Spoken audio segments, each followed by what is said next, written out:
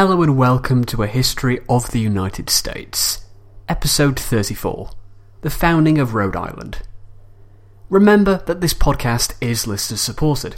If you'd like to support the show, then please consider signing up for membership.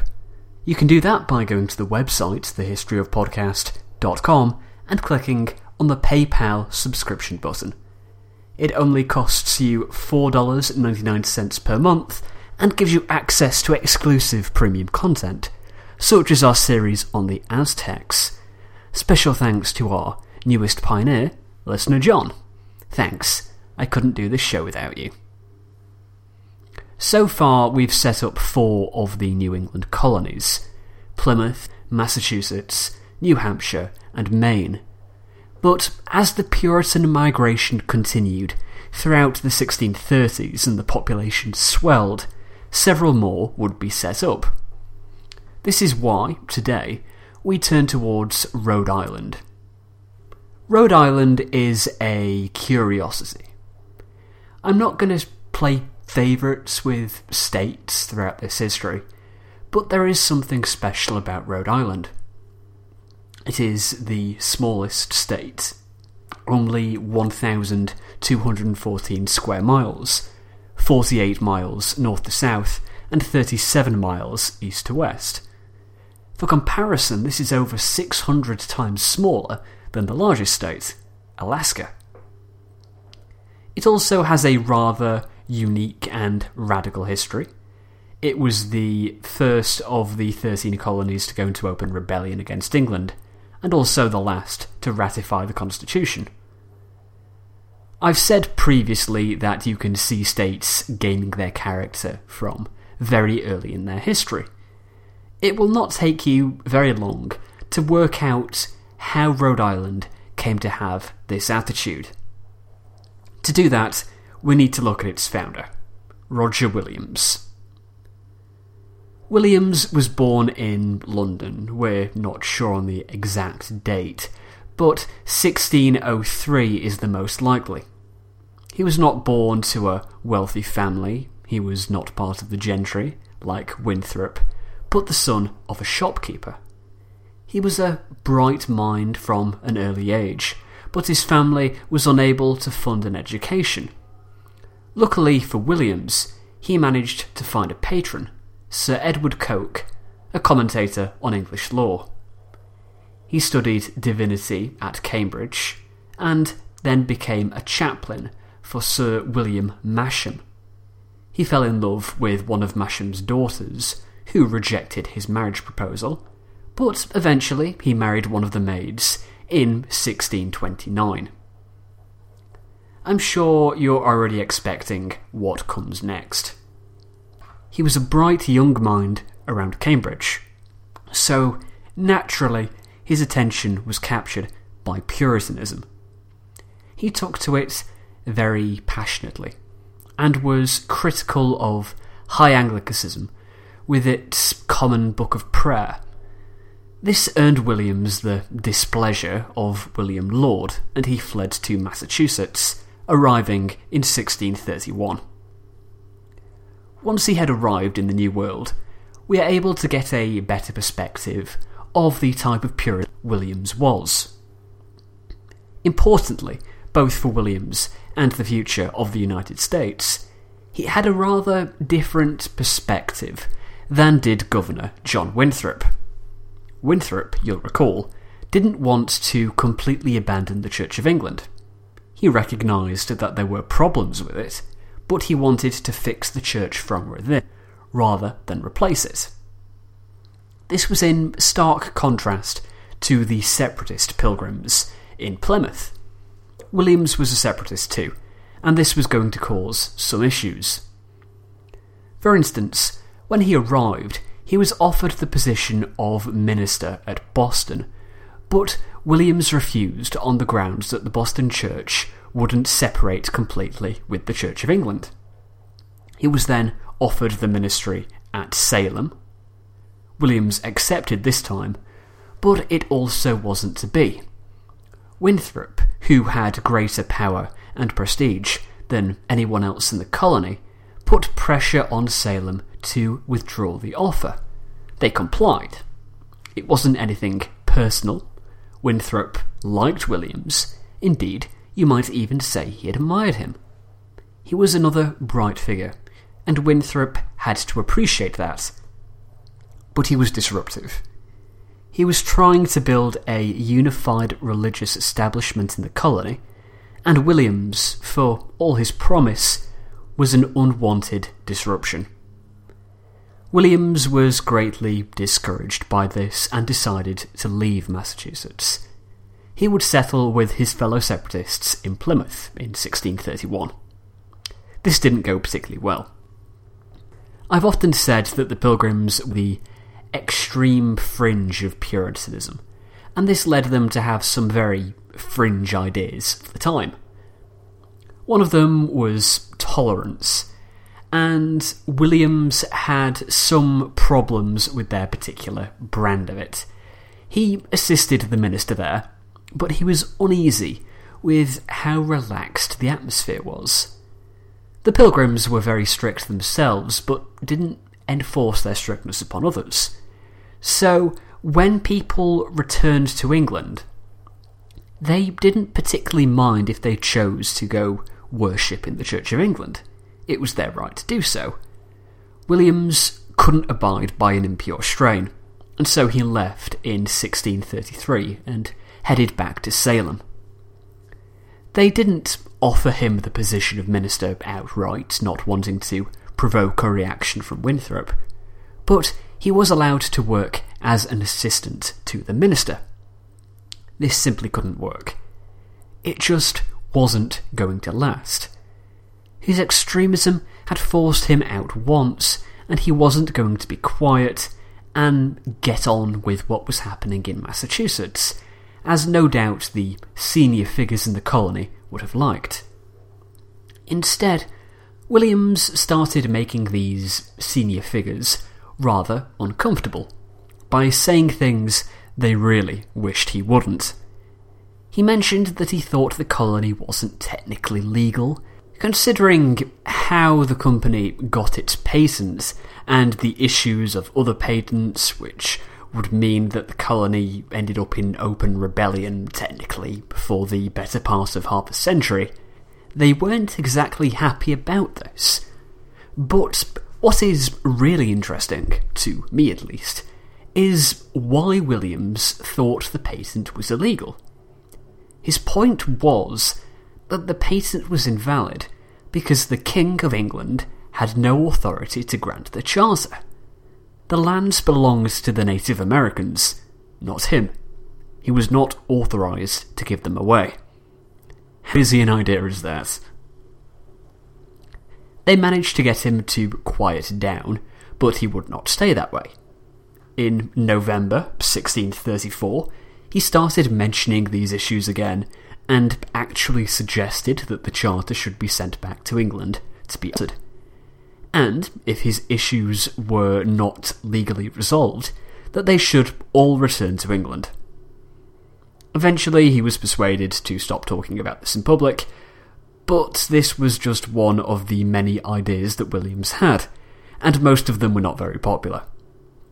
Purity is a reoccurring theme in many of the ideas that Williams had. For instance, he believed that non-freemen should not be given the oath of allegiance.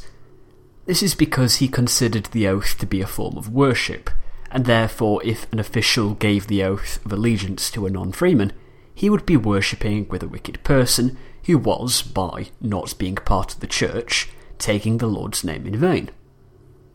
He opposed the laws enforcing church attendance and the church tax, seeing them both as unnecessary interference in church affairs by the state.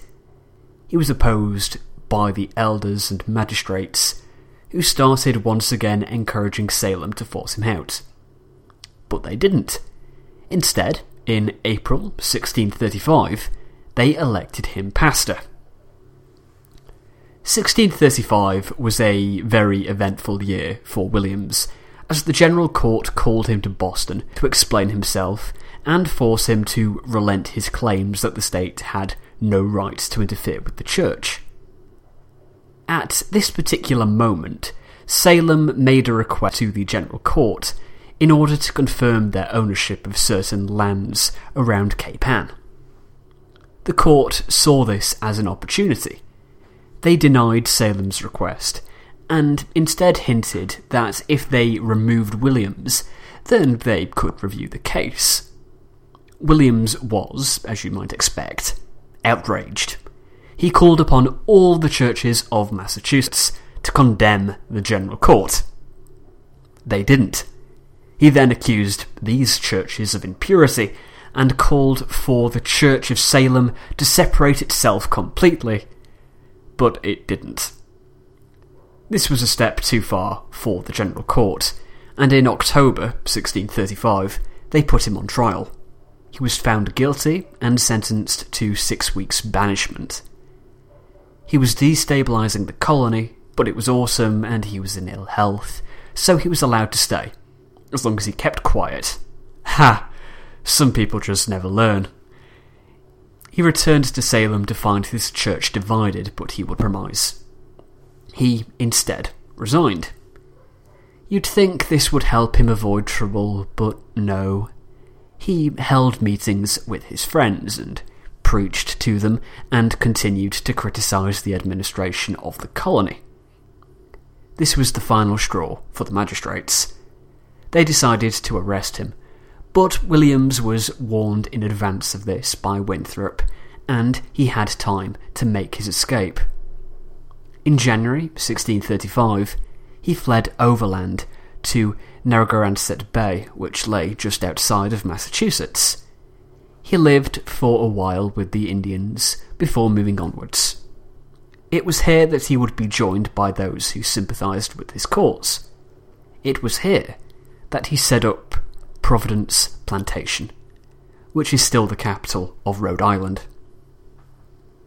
I'm quite sure he didn't intend that this would happen, as he set up his house and the foundations for a town. In many ways, it was exactly like a typical New England township. The heads of all the families would come together to run the town. However, there were a few differences which reflected Williams's altercation with the Massachusetts Church. It was more democratic than Massachusetts. Williams was deeply uncomfortable with the system of power in the churches, which, rather than giving authority to the congregation, it centred power instead with a small group of pastors. To Williams, this wasn't Puritanism, but rather Presbyterianism. Massachusetts was, to use the terminology of Ron Swanson, something of a religious oligarchy. I personally find oligarchic theocracy a more pleasing phrase, but then I'm not director of Pawnee Parks and Recreation Department, so what do I know? Williams was deeply opposed to the power that these pastors had acquired over the whole colony for two distinct reasons. The first of these was that he felt religion was a private personal matter, and he resisted the state forcing its way into religious affairs. Church and state should be separated, not fused, as had happened in Massachusetts. The second was that he felt it violated the concept of sovereignty deriving from the people. On the face, it sounds very democratic, but it wasn't. Williams did not believe that every person automatically votes. He, like many at the time, viewed the state as something like a corporation. A corporation shouldn't be dominated by the men at the top, like was happening in Massachusetts, but likewise, it shouldn't be run by just everybody. What rights did some random person have to interfere in the running of the company? The only people who had a stake in the company were the owners, the shareholders, and the freemen. They were the people who had the right to govern. Every shareholder in the company had one vote, as much say as any other shareholder. This right was not extended to the wider population of the colony. This gave power to a minority of the male population, not to mention the complete exclusion of women. This was the extent of Williams's democratic leanings. There was very little actual government at Providence. There was a compact which they would, quote, "from time to time subject ourselves in active and passive obedience to all such orders and agreements as shall be made by the major consent of the present inhabitants and others whom they shall hereafter admit, until then only in civil things." End quote. This is sort of similar to the Mayflower Compact, except it was clear that the scope of the government here was quite limited. But still, what was created here was very radical. It has been said that what Williams created was the most enlightened political institution in the world at this time. It was a free, secular republic. While it was a republic, Williams was the heart of the plantation. He owned the land, and by 1637 was one of the most powerful men in New England. He had a trade with the Indians and the Dutch at New Amsterdam. Williams didn't personally like politics and had no real preference other than tolerance, which strikes me as odd when you think about how hard he fought to separate himself from the Church of England. In 1638, he deeded his land to 13 associates. He was one of them. In 1640, it adopted something called the 12 Articles, which said they would all be ruled by the 1636 Compact and governed by a group of 5, called the Disposers, and an assembly made up of the heads of the families who owned land. This is where we shall leave things for this week. There is a bit more to the story, but it would make the episode too long if I included it here. I need to talk about how Providence became Rhode Island, by fusing with a few other settlements which popped up. Warwick, founded by Samuel Gorton; Newport, founded by William Coddington; and Portsmouth, founded by Anne Hutchinson.